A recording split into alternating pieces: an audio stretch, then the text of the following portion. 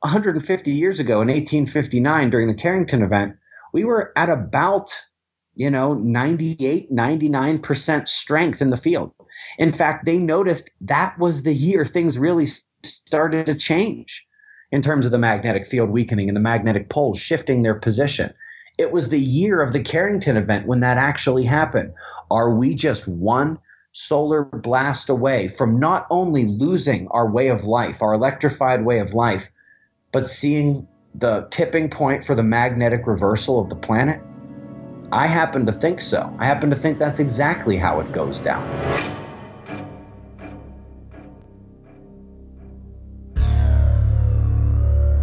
The questions you always had.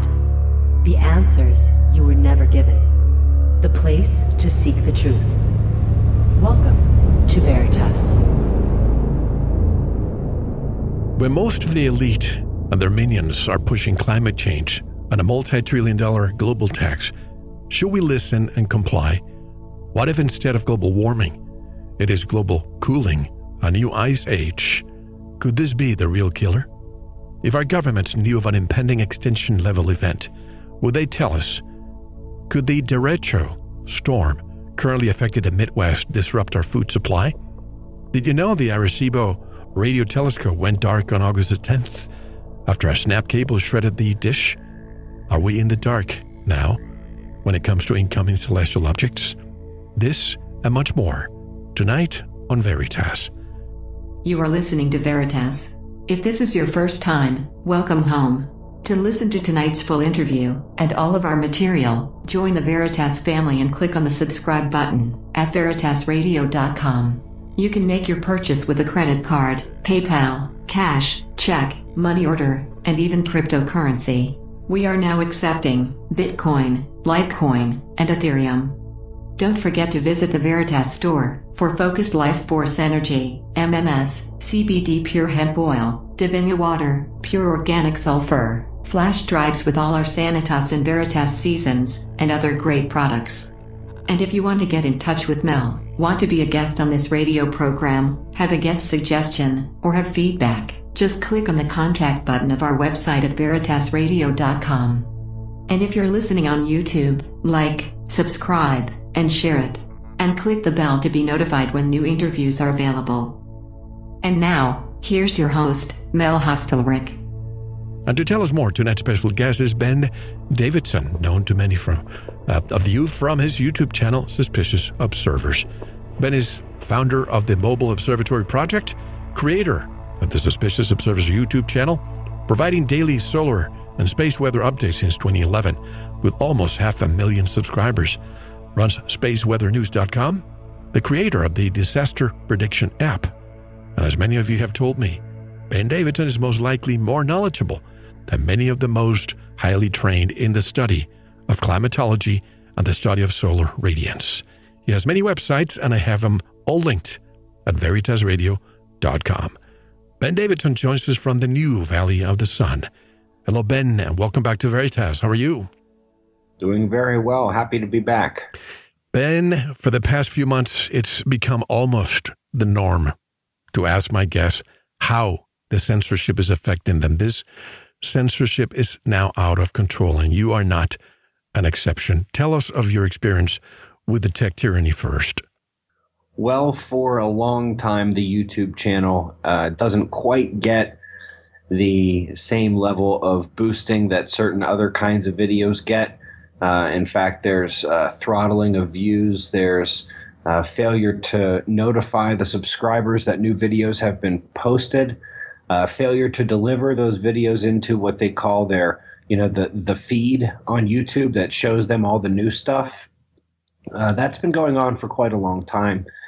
About 2 weeks ago, there was an issue where all of a sudden I realized my posts on Facebook aren't getting any sort of engagement whatsoever. And, usually there's, a few hundred people engaging with every single post I make. And I realized that this had been going on for a couple of days. And so I started asking around if anybody could see my posts. And, no, nobody could see anything I was posting. In fact, there were I checked the messages portion, which I normally can't check because there's, literally dozens of messages that come in every single day, and I have to either pick email or Facebook messages, and I generally pick email.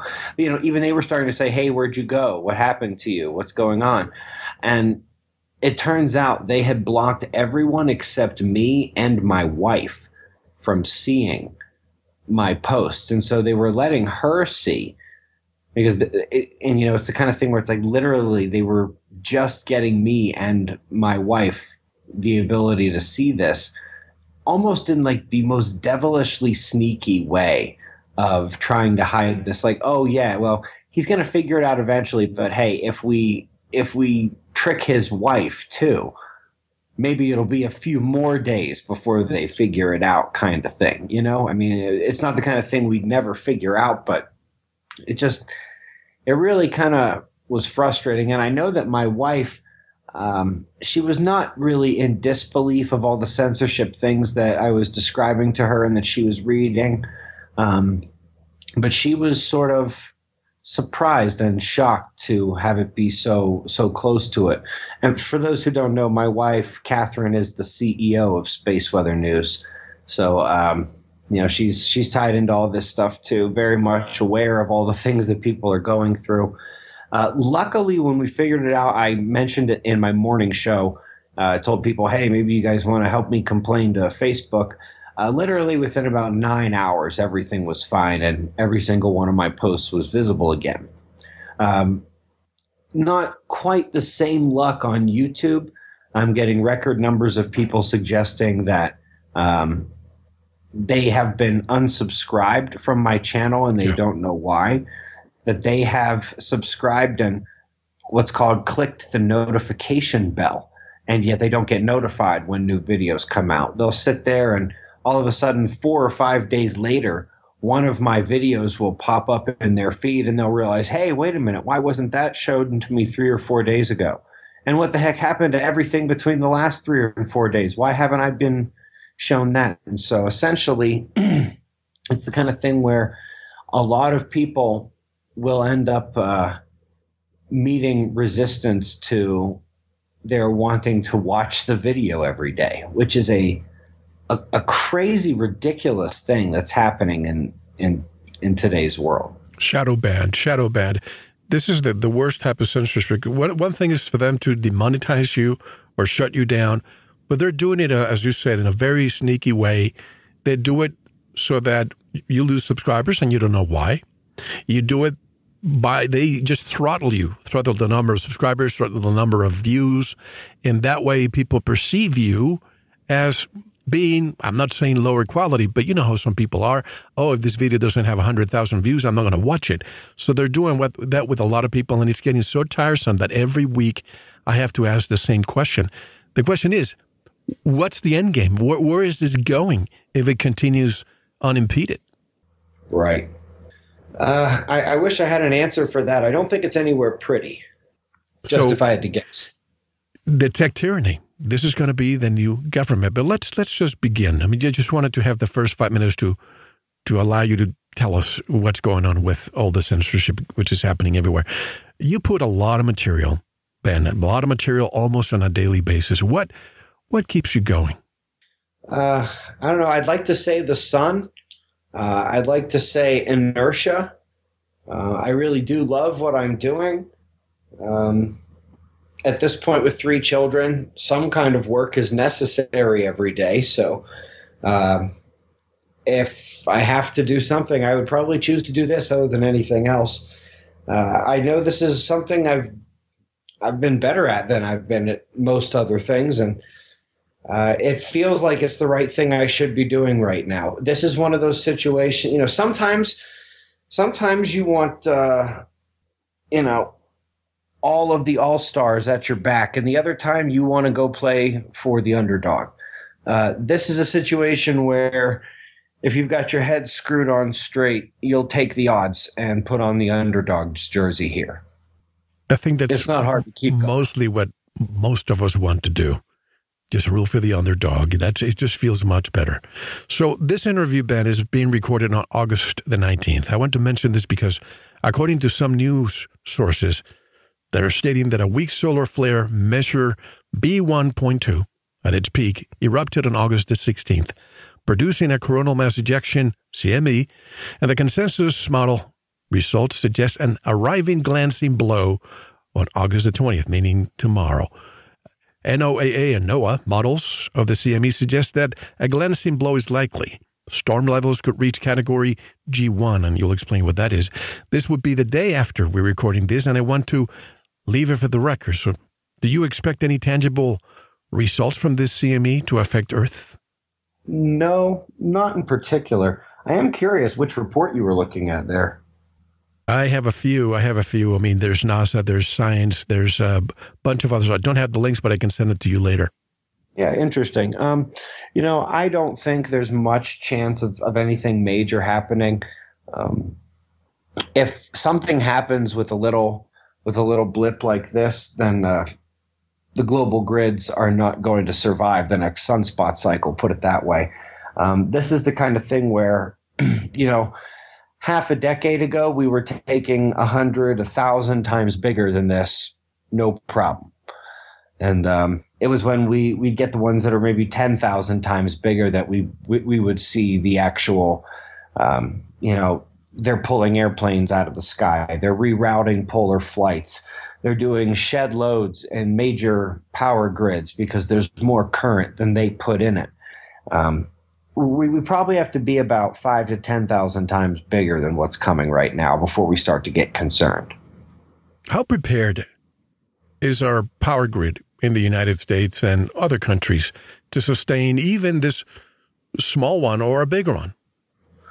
Well, this small one, again, is nothing. This is the kind of thing we probably saw 100,000 tiny little things like this over the last decade and a half. And in the next decade, we're going to see about 100,000 more. This is really everyone's sort of losing their minds over this because it's the first thing the sun has tossed our way in the new solar cycle. But it really is nothing to be concerned about at all. I will definitely be letting folks know when we're in trouble when the sun does something. But maybe, some low-level auroras, some nice northern lights, it's certainly possible. To be honest, what's following that will be what's called a coronal hole stream. It's a part of the sun that instead of putting out a burst, it just steadily puts out stronger and stronger solar wind streams. And one of those is basically going to be following that CME, that coronal mass ejection. And I would say that actually has a better chance of being something major than the actual CME does. Is there a correlation between, say, solar minimum and CMEs and solar maximums and the CME intensity-wise? Really, the only difference is how many of them there are. Solar maximum and minimum is based on how many sunspots there are. When there are sunspots and there are, when they're active on the surface of the sun, chances are they're putting out some kind of CMEs. And so just really the only difference is how many of them there are. In general, because there's 50 to 80 times more in the 5 to 6 years of sunspot maximum than in sunspot minimum. Yes, in general, the CMEs there happen to be the biggest, simply because that's where literally almost all of them are. We had maybe in the last 2 or 3 years of sunspot minimum, maybe 10 tiny little CMEs from filament snaps and what they call stealth CME activity. We could see that over the span of a day and a half, in 2 years from now when sunspot maximum is really rocking and rolling. What I've really been telling folks is, listen when I say that this is not only a tiny CME, but it's not even a direct impact. It's going to be a glancing blow, kind of like somebody brushes by your shoulders kind of thing. Oh, and they're not running at full speed. You're both just kind of casually walking. Nobody's getting knocked over. You might know that you got brushed over on the shoulder with somebody, but it's not even hard enough for you to turn your head with a cockeyed look like, excuse you. It's not even going to be like that. And what I've been telling folks is if something like this is starting to get your nerves itching, I recommend a number of breathing exercises because when the sun really kicks in for sunspot maximum, these people are going to have a heart attack. It's going to get a lot scarier, and we haven't seen anything from the sun yet. She's yawning, stretching, just waking up. How long before it wakes up, in your opinion? At this rate, we'll probably begin to see some stronger eruptions towards the end of the year, or maybe early next year, and they'll probably, slowly build up to a maximum over the next year and a half to 2 years after that, and then sort of descend for about 2 years after that, and then we'll be going back into the minimum. So every 11 years, same cycle, just the poles shifting, correct? The solar poles. Yeah, the sun's poles shifting. Okay.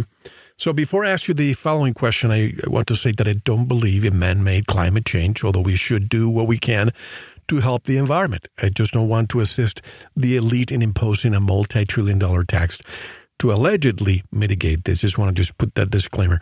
Now, according to scientists, Greenland's melting ice sheet has passed at the point of no return. In fact, glaciers on the island have shrunk so much that even if global warming were to stop today, the ice sheet would continue shrinking. A new study suggests, Ben, just like we have weather on Earth, there's space weather.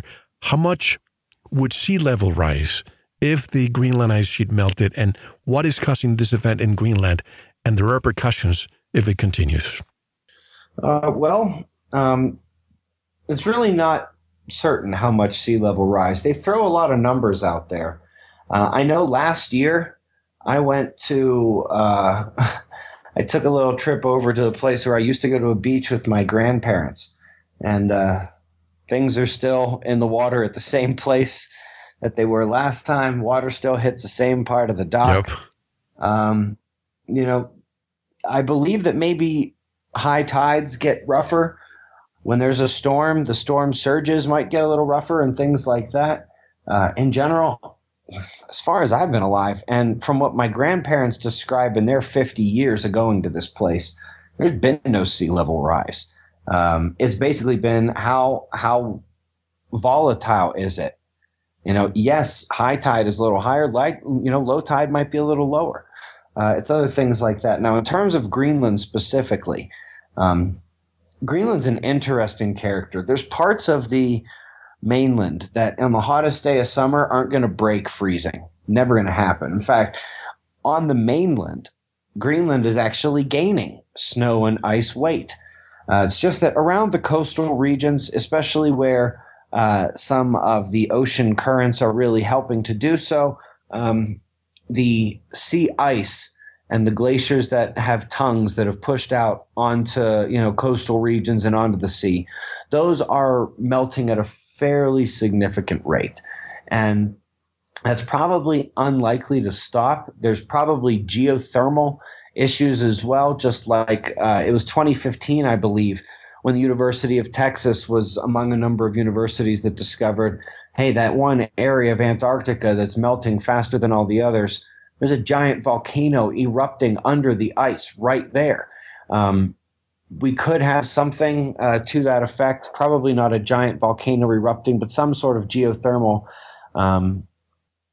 assistance as well. Some of the changes to the Gulf Stream have stopped all of the, it has stopped all of the push that normally went up towards Europe. Some of the little tangential currents are going and, hitting Greenland as well, even on the western side of it.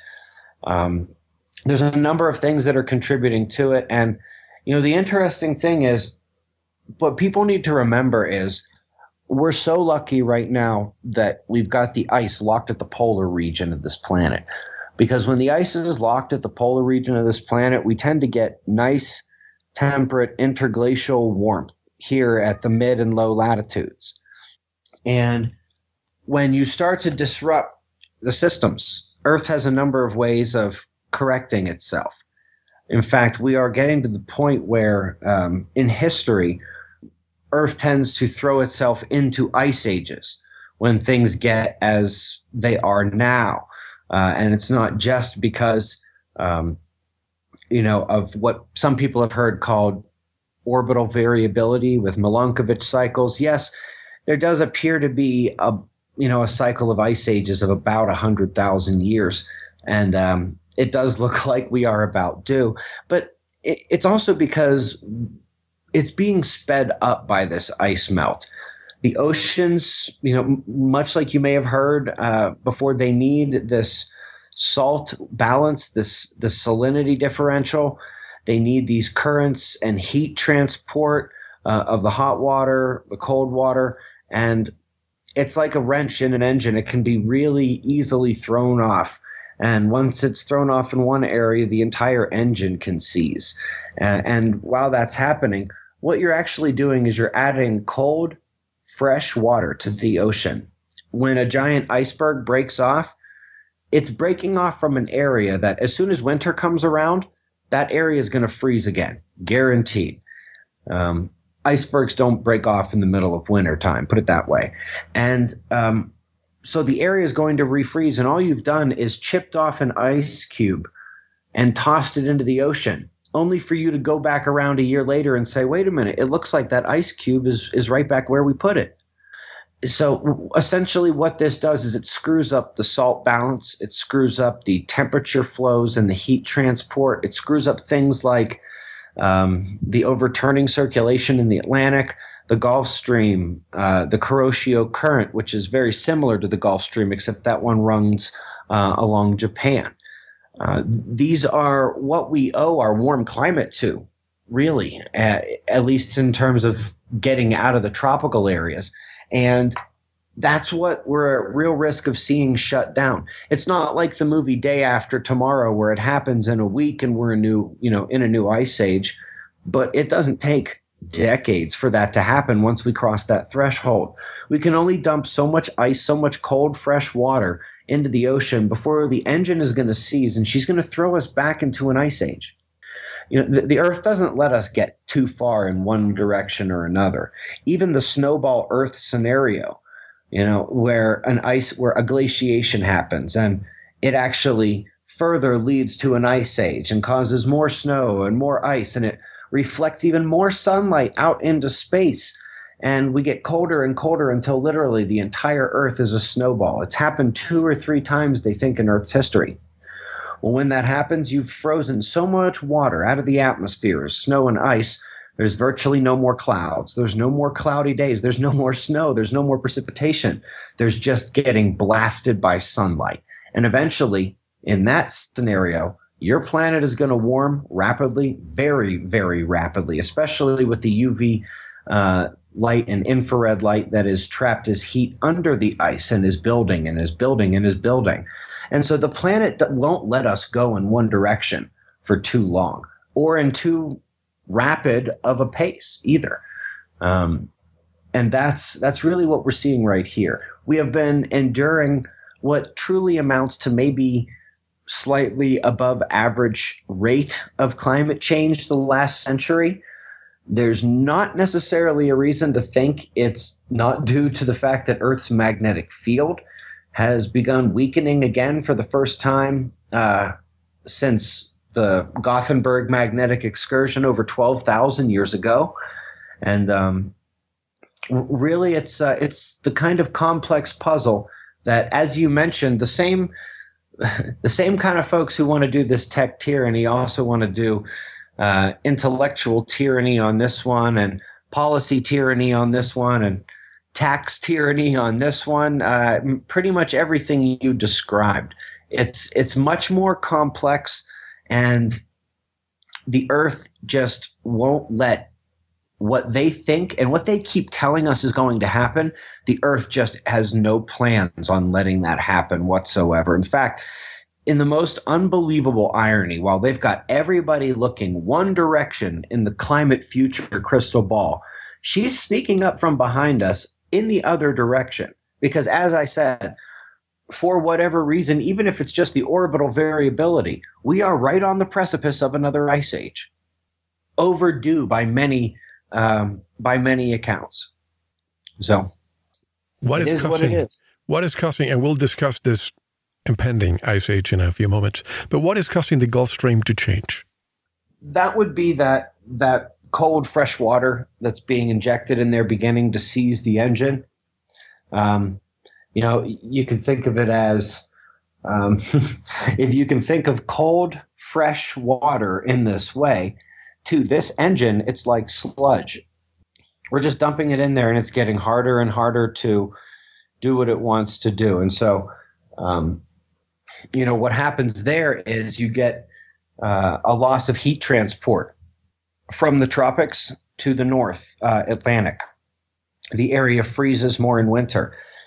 And because it is loose sea ice around places like Norway, Scotland, places like that, it's going to melt very, very rapidly again when summer comes. And so you're going to have this weird sort of volatility cycle. It's sort of going to be like the canary in the coal mine for it, where there's going to be a major sea ice freeze at much lower latitude than is expected. It's all going to melt in summer, and then it's going to go back and forth. And then all of a sudden, they're going to be expecting the heat transport from the Gulf Stream one summer, and it's just not going to come. It's just not going to get there. It's going to be like there was no summer. And after that, we sort of descend back into a colder epoch. Are you saying that this is more or less what happened in 1739 and 1740 in Ireland, the Great Freeze? No, not really. That was a few other things. There's more than one way to skin a cat. If you could find a way to go put a Jupiter-sized black cloth in front of the sun, right in between us and the sun where the moon is, you're going to freeze this planet real fast. There's a lot of ways to do it here. What happened back then was a number of different factors lining up in a very bad way, including some natural cycles, bad luck with jet streams and polar vortex, and also bad timing with a volcanic eruption. Now, I've seen videos of two types of oceans meeting. One is dark and one is lighter. What causes that effect, the two bodies of water that do not mix? Well, they do mix eventually. And if you were to follow that boundary between the oceans all the way north and south, it doesn't look like that everywhere. That would be an area where there is certainly less mixing, but there's also more of a flowing across the surface, and then as they meet, they're both sort of diving downward at beneath the surface levels, such that there's actually kind of like a churning cell inside, and we're really seeing just the skin outside of it. That really is an interesting sight. I've seen a couple of those videos of people there where the oceans meet, right. And especially at certain times of year, yeah, there are places where you can literally go, I think a couple hundred miles north and south, and it's going to look like the oceans have drawn a line. You on this side, you on the other side. I just wonder if you take a sample, a bucket from one side and a bucket from the other side, and then put it under a microscope, could you see a different mineral composition for each body of water? You do in that area. It's largely because in that specific part, and I think is that where the Pacific and Indian Oceans meet? I think so, right. So there's an enormous underground ridge right where the one is, and basically there's a strong underground current that hits this ridge and then bends to the north. As it hits that ridge and bends to the north, it pushes things up, it pushes things sideways. And basically you have about 3 to 4 times the silt and sand and dust and cloudiness of the water on one side than you do on the other side of that current. And you might even have, because it's been under pressure and velocity, maybe even other temperature gradients and other things like that help to separate the cells. It's tough to say, and I do know, again, that at some times of year it is stronger than others. I do think that the underwater explanations of where the color differences come from make a lot of sense. Because if I remember correctly, on the other side, it's basically crisp, clear, unimpeded, unpolluted by man or nature or otherwise, meeting an area that's just going to naturally be a little bit dustier. Here's the quote-unquote scientific explanation. Why do the Indian Ocean and the Pacific Ocean not mix? It's not two oceans meeting. It's glacial melt water meeting the offshore waters of the Gulf of Alaska. The reason for this strange phenomenon is due to the difference of water density, temperature, and salinity of the glacial melt water and offshore waters of the Gulf of Alaska, making it difficult to mix, according to them. The Gulf of Alaska is what affects. We're talking about the oceans that meet south of Australia, correct? That's right. Yeah, there's something wrong necessarily with that explanation. In terms of the color difference, I do think that, as I mentioned, there probably is some slight difference in the how you put it in the metallicity and the chemistry of them. Whether or not it's something that's happening at the Gulf of Alaska, it's a strange explanation because it's all the way down. Lots of strange explanations for many things. Yeah. Lots of strange explanations for many things. Now, I frequently spend time in a region of Mexico known for having one of the most dramatic high and low tides. What causes the tides, and does the moon or the sun cause the extreme highs and lows? Well, the moon and the sun completely control the tides.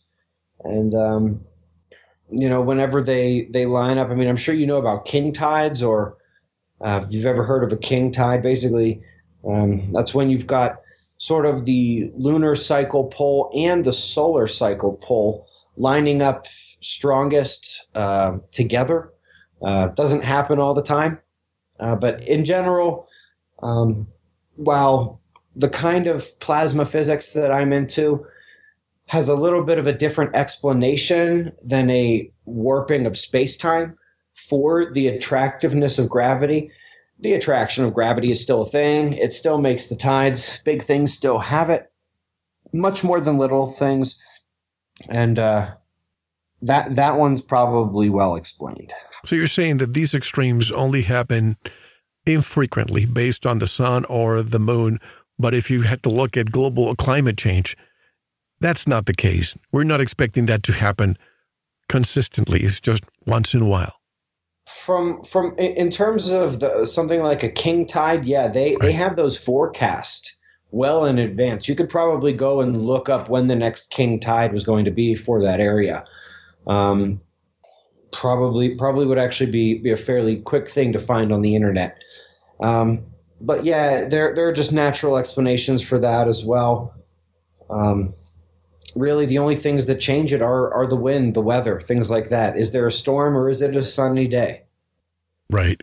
And here's a meteorological term I've never heard before until a few days ago. A derecho. Let's define it. A derecho is a widespread, long-lived, straight-line windstorm that is associated with a fast-moving group of severe thunderstorms known as mesoscale convective system and potentially rivaling hurricanic and tornadic forces. Derechos can cause hurricane-force winds, tornadoes, heavy rains, and flash floods. Now, a devastating derecho ravaged the Midwest crops a few days ago. What causes a derecho, and how often, how will this latest one affect our food supply, if any? Oh, this isn't going to affect our food supply in any way, shape, or form whatsoever. About as much as pulling out a hair or two is going to affect how bald you look. I was in the 2012 derecho that hit the I-states and ran through Columbus, Ohio, which is where I was at the time. Pretty much stopped when it hit the Appalachians. But,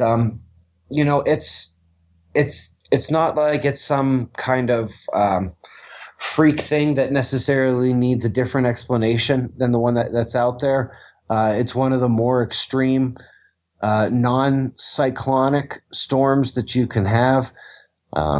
It results when there's a major differential of energy, a lot of heat, and there's the movement of pressure systems across an area in a very significant manner. It doesn't take anything necessarily that out of the ordinary. We do expect them to happen every once in a while. It stinks, but they just happen. They tend to happen about once a year in the United States. Usually not as bad as what happened this year and what happened in 2012. Those are, they talk about what happened in 2012 as kind of like a benchmark historic year for the derecho event. I actually don't think the one this year was quite as bad, actually. But no, yeah, it's not the kind of thing that, basically wiped states worth of crops off the map. It's like somebody yanked out a couple hairs off your head. And yeah, if you don't have that many hairs, maybe you're sensitive to something like that. But you see, I lived in the Caribbean. I lived in Florida. So I went through many hurricanes, but at least we get a few days, maybe a week, maybe even 2 weeks sometimes, where we see it coming and we can prepare. But how come Iowa only had 40 minutes? What makes these derecho storms so special then? Well, there's no real way to tell exactly. It's kind of like, okay, somebody may have just heard the tornado sirens and that was the first thing they heard. But I'm pretty sure that their weathermen were telling folks, hey, there's going to be severe weather tonight. In this day and age, we were able to, know that there was going to be a line of severe storms in the region 3 or 4 days ahead of time. Now, did we know it was going to be a derecho? No. Did we think that there was a chance for a derecho or powerful winds or even for it to drop a significant number of tornadoes? Absolutely. But it's the kind of thing where if there's going to be severe weather, you have the possibility for it to be extremely severe or for you just to be in the worst part of it. And some years, the worst is going to be worse than other years. There's no way that anyone could have forecasted that it would have hit derecho strength any more than somebody could have said, hey, we're on high tornado alert today. Somebody might be able to even tell you, hey, we have a good chance of tornadoes today, but they can't tell you whether it's going to be the church on the south side of town or the mayor's house on the north side of town that's more at risk. You got to be kidding. You got to wait till the storms develop, and then we'll see where the rotation is, things like that. It's like dropping a grain of sand in a toilet and then trying to predict where it's going to land in a sewer somewhere just by dropping it in a toilet. If you want to look at where a tornado is going to be, which region is going to get hit by the strongest winds of a derecho. Unless, it's literally in just those minutes when it's developing. They don't really say you're under a tornado threat until they see the rotation.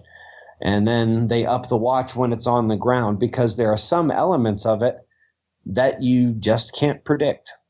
You see, I wonder, and I'm not saying that a lot of these things are man-made, but I remember a couple of years ago when I saw the new cloud atlas, that it had a new type of cloud. We haven't had that cloud in a long time. All of a sudden, it surfaces. Homo mutatus. And if you know Latin, you realize that's homo meaning human, mutatus. Could it be all these chemtrails and now the meteorologists are calling it homo mutatus? And they actually mean homo as in same. There you go. But homo versus hetero as opposed to homo sapiens. So they mean sort of a uniformly mutating cloud. And one of the reasons we're seeing these changes is because, again, the magnetic field of this planet is changing in a tremendous way. The light is hitting it differently. There's more cosmic rays coming in. There's different heat transport in terms of an evaporative standpoint. The global electric circuit plays an enormous role in cloud production, sustaining clouds, and how opaque the clouds are. All of these things are changing in the exact ways that we would expect them to actually change. And I will say this. I know for a fact, just put it this way, when NASA is admitting to spraying aluminum oxide out of sounding rockets in the upper atmosphere, there's stuff going on that we don't know about in terms of spraying the sky. At the same time, the most credible whistleblower I've ever seen says the actual sky spray technology is invisible. If you see it, that's normal condensation trails. The majority of photos and videos I see on the internet of people calling out chemtrails, I'm sorry, they're just wrong. People don't actually know what they're looking at. And this is coming from someone who says it is a real thing, and they are doing it. But really, looking up at a white trail and calling it chemtrail is generally wrong. Thinking that, oh, I'm seeing the sky gridded out and it looks soupy and things like that. Nope, not chemtrails. And this is from somebody who's telling you it's a real thing and it's being done in secret. What I'm saying is literally things like Geoengineering Watch, Chemtrails Net, literally almost everyone you've heard about has been digging us a hole. Most of them, specifically the big ones like Geoengineering Watch, that is a CIA website. Dane is absolutely a plant. You're saying Dane Wigington is a plant? Absolutely. Either that or he's actually the dumbest person on the planet. What he's doing is if I was evil and I had the money and I needed to pull a fraud on a whole bunch of people, he's literally got the playbook, I swear. He's conned enough people and dug enough of a hole that the anti-weather modification crowd, although I proudly wear that flag, I know that's not where we're going to win any battles, and we're never getting out of the hole we've dug. I mean, we've got people scared of literally condensation trails in the sky these days. And, it's about this time in the conversation whenever somebody's, starts to forget that I said it's real and they're doing it in secret. You need to take it from somebody who is really, really good at this stuff and understands the math and the science, who still says, yeah, it's happening. But maybe if anybody wonders why that we've been pounding on this front gate for over a decade and made no progress, it's because anyone with even the most baseline understanding of science or math looks at this chemtrail thing and says, you guys are clueless. You have no idea what you are saying. Things that literally just don't make any sense at all. And it's basically the chemtrail NexRad hoax from decades ago all over again. It worked so well about 25 years ago that a man named Michael Janich tried to pull it again in 2009, 2010, and 2011. Except this time it was with a new angle, the HARP rings. It ended up failing after a couple of years when he got big enough that people were actually starting to pay attention, and professors got sick of getting asked about him, and he was thoroughly debunked. But it was literally a word-for-word script, exactly what the hoax that the other Hoagland pulled 25 years ago. There was a frustrating element about putting in the NexRad weather stations. Some folks wanted them, other folks didn't want them.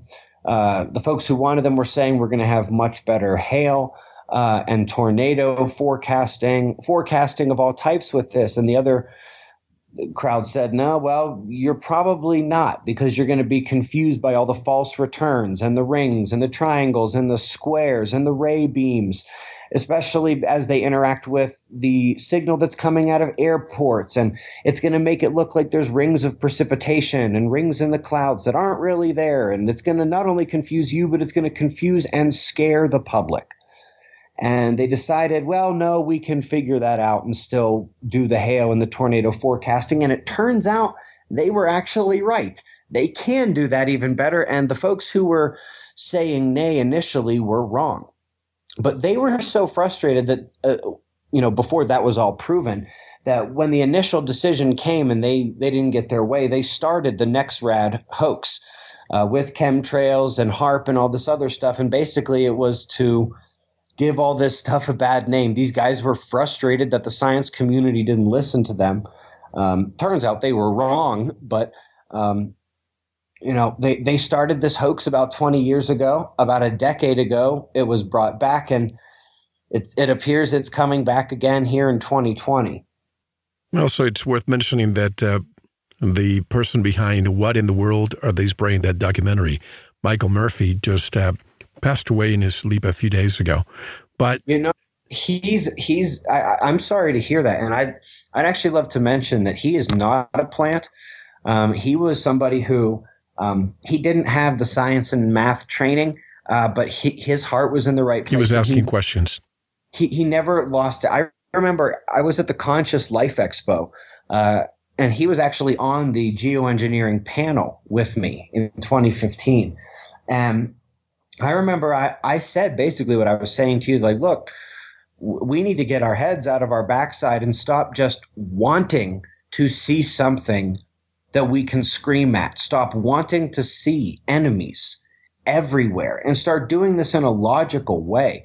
And it was basically the whole, hey, chemtrail community, I'm on your side, but you guys have got yourselves spun up and you don't know what you're doing. Let's sort of refocus here and be a lot better as a community. And I'll be darned if he didn't stand up and clap when I was done talking. And he came up to me afterwards, and he was a real good guy. I'm very sorry to hear he's gone. Oh, you didn't know? Okay. Let me ask you this. I am neutral in a lot of stuff, and I don't have the scientific background to say if it's this or that. But I remember before the late 90s, I remember the skies. They were not like they are today. And I see this checkerboard skies. And I mentioned this area of Mexico that I spent time in. Just a quick story. Years ago, I was sitting down by myself at the beach, and I see this lonely plane, look like a commercial aircraft. Once it becomes part of the demarcation of the city where I was, well, all of a sudden it starts releasing the white, whatever it was. It stops and then comes back. It does the same thing, and before you know it, this lonely plane blocked in a square completely the town where I was. I immediately thought, you know what, this is not natural. Why are they doing this? I called the Mexican Air Force because I'm curious. And I was transferred to somebody who told me, these planes are not ours, and I cannot comment any further. Now, what do you say about that? I've heard 100 stories like that with nobody ever saying anything else like that. My challenge to everybody, which I made years ago, was, hey, you want to call out chemtrails? Okay. Show me that there wasn't the appropriate water vapor at the height of that airplane, because all of that information exists. There's no airplane you can look up at the sky and not find on one of those 4 big apps. But what about the patterns? Which patterns? The grid square patterns? Yeah, the grid patterns. First of all, it's not a grid. It's not actually a square grid pattern. What's happening is very, very high traffic lanes cross each other. And so you got a high traffic lane and then a perpendicular crosswind. You get one plane going every minute there, and you're 100 miles down the line. It's going to look like line after line after line is coming at you from one direction. You'll be like, well, what is this? There's just lines of cloud coming at me in the sky. Well, actually, they were all going through the same part of the sky. It's called an air travel lane. They've had to drastically change those when there was about a 25 to 30x increase in the amount of flights over about a 2-decade period. They've had to wildly change the traffic patterns in the sky to the point where they do throttle them through areas such that if you are under a high traffic area, it's going to look like there's nothing but different trails over your head. But you also got to realize that it's not like all of those things just came over your head and did that all at once and then they just sat there. No, they're all being fed through those different, those different highways for the airplanes to go through, which they have to take pretty well right now, and which, believe it or not, are pretty conducive to what they're actually doing. Now, you take that and you also factor in that, okay, there's not just 20 to 30 times the number of planes up there now. The engines are 100 times stronger.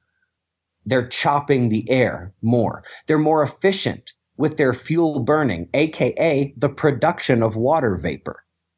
The atmosphere is becoming more electrified and more dust, more water vapor attracted to it. I mean, most people know that static electricity attracts dust. That's what a Swiffer duster is. But water vapor is attracted to it too. Literally every single thing that you would expect to be changing. You could if you could fly, I could put you a mile up in the sky right now, hand you a driver, say, take a swing, big guy, and you're going to produce a contrail up there with your driver, or a 3-iron, just swinging a golf club. That's what's happening to our sky right now. There's more water because the planet has been hotter. There's more electricity. There's more juice to the sky. It's easier to form the clouds. There's more water vapor coming out of the engines. They're more strongly chopping. They're being fed through these air traffic highways that are making some areas very, very clear. And what's interesting is it used to be where no matter where you were in the United States, you could see an airplane above you at some point in the sky at all times, no matter what time, day, night, north, south, east, west. If you looked up, you could see an airplane somewhere in the sky. It's not like that anymore. Either you're in the region where there's the air traffic, or the air traffic's not going over you, and you literally see nothing above your head. Let me ask you this. So condensation trails, shouldn't they dissipate in a matter of seconds or minutes? No, absolutely not. Absolutely not. What? So I remember I wanted to see if this would work. I put a bunch of photos up from the 30s, from the 40s, from the 50s, from the 60s, from the 70s. And not only did they all look the same, I told everyone that these were chemtrail shots from last month.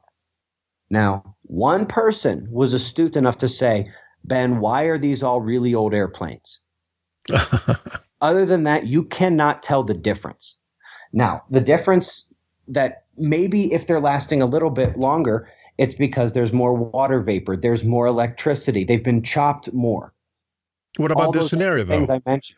You see 2 or 3 days of the same patterns, and you attribute this to the amount of planes that are flying at any given time. But what happens, say, on a Wednesday? All of a sudden, there's nothing. There's absolutely nothing. Is it the atmospheric conditions that are causing it to disappear? That would be the atmospheric conditions part of it I mentioned, because just as easily as you can find that airplane above your head on 4 or 5 different apps, you can find the amount of water vapor, the temperature, the wind speed at every height above your head as well. It's very, very easy to do. My challenge was, okay, if you don't think that's a condensation trail, show me why. And I have not had anybody in 8 years actually pull it off. Actually show me something. And with the data, have any rational reason to think it wasn't a condensation trail. I've had a lot of people try at first. A lot of people didn't understand exactly what they were supposed to do. But, it got to the point where people stopped trying because they were realizing that, hey, wait a minute, maybe it's just these 25 other things that Ben talks about and which are provable and which we see effects of all across the world. It's not like these things Ben talks about aren't real, because, yes, they are real. We see these things happening all over the world. Well, then you have to ask yourself, what else happens? If you get caught in a thunderstorm outside, you are not the only thing that gets wet. The ground all around you gets wet too. It's not the kind of thing where you can avoid it. This is the kind of thing where if all of those other things I'm mentioning are getting you wet, maybe you should look and see what's happening to the ground, because that's what's happening to the airplanes. That's the explanation for why they look different in the sky. That's why mammatus clouds are at different heights than they once were. It's why roll clouds are being seen more predominantly in front of storm systems in the Midwest than they once were. It's going to start changing hurricane tracks before too long. And believe me, we are ants. The most effective weather modification thing we can do is cloud seeding, and that works at about 4%. Solar radiation management, aka chemtrails, which is, by the way, those have to be released in the stratosphere, and planes in the stratosphere you cannot see without binoculars, okay? You cannot see them in the stratosphere without binoculars. If you see them and you see them putting stuff out, it's not stratospheric release. That's down here in the troposphere. Those aren't chemicals. That's water vapor. When there's the chemicals that people are talking about spraying, this is where people get mistaken. That is in the stratosphere where that is done. And that's at about 0.1% effective. Let's move to California for a second.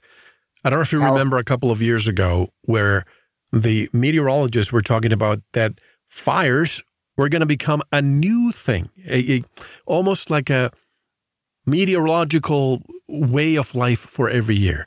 Now they have these freak, rare fire tornadoes happening. What causes the fire tornadoes, especially in this area of the world these days?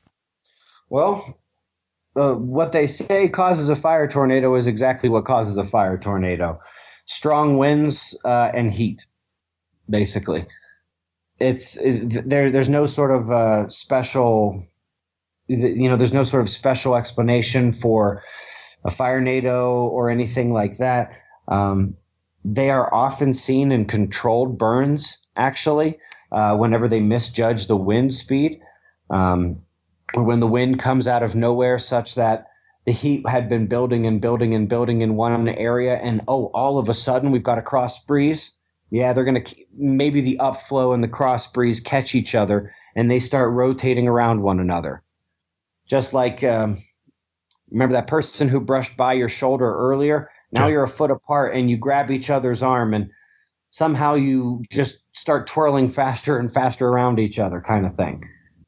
What about, oh, sorry, finish your statement. Oh, no, I was just going to say, once you get past the whole, why am I holding the arm of this person I don't know thing, you begin to realize this happens to the wind as well. You may have heard, what is it, California Edison, some of Pacific Electric, I believe, some of these that are disconnecting electricity maybe for a week when the fires are happening. That seems sensible to some people. You want to just be able to have everybody safe. But at the same time, I hear that amateur radio or ham radio repeaters are being removed or delinked from the Cal Fire. Why would that be if you are out of electricity and the only way for you to communicate would be ham radio? Any idea? Have you studied this at all? The situation's not quite as dire as they're suggesting. I know that, for example, they're trying to do more with other kinds of communication. They're trying to harden even things like cell phones and cell phone chargers. There are places where they are talking about doing certain things, but they haven't actually gone to the full extreme yet. I don't know of any area that's actually been cut off for days from power and had their ham station taken out as well.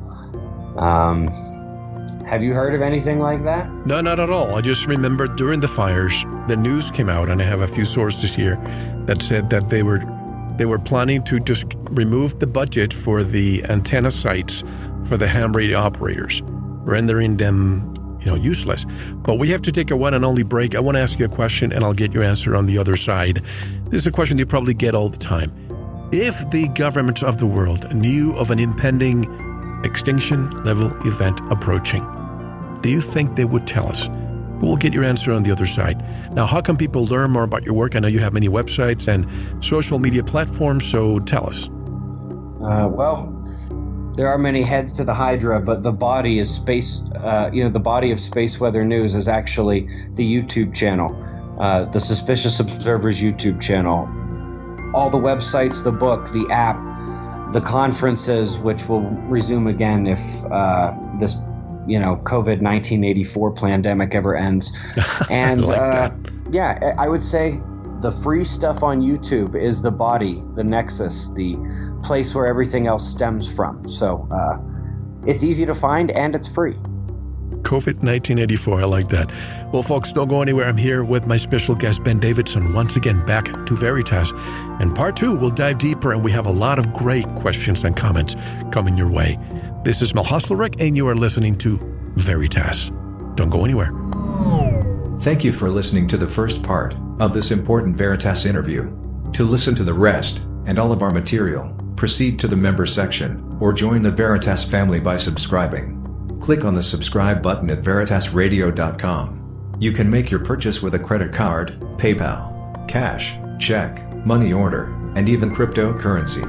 We are now accepting Bitcoin, Litecoin, and Ethereum. Don't forget to visit the Veritas store for Focus Life Force Energy, MMS, CBD Pure Hemp Oil, Divinia Water, Pure Organic Sulfur, flash drives with all our Sanitas and Veritas seasons, and other great products. And if you're listening on YouTube, like, subscribe, and share it. And click the bell to be notified when new interviews are available. Now, proceed to the members section or subscribe to listen to the rest of the interview. You don't want to miss it. Thank you for listening to Veritas.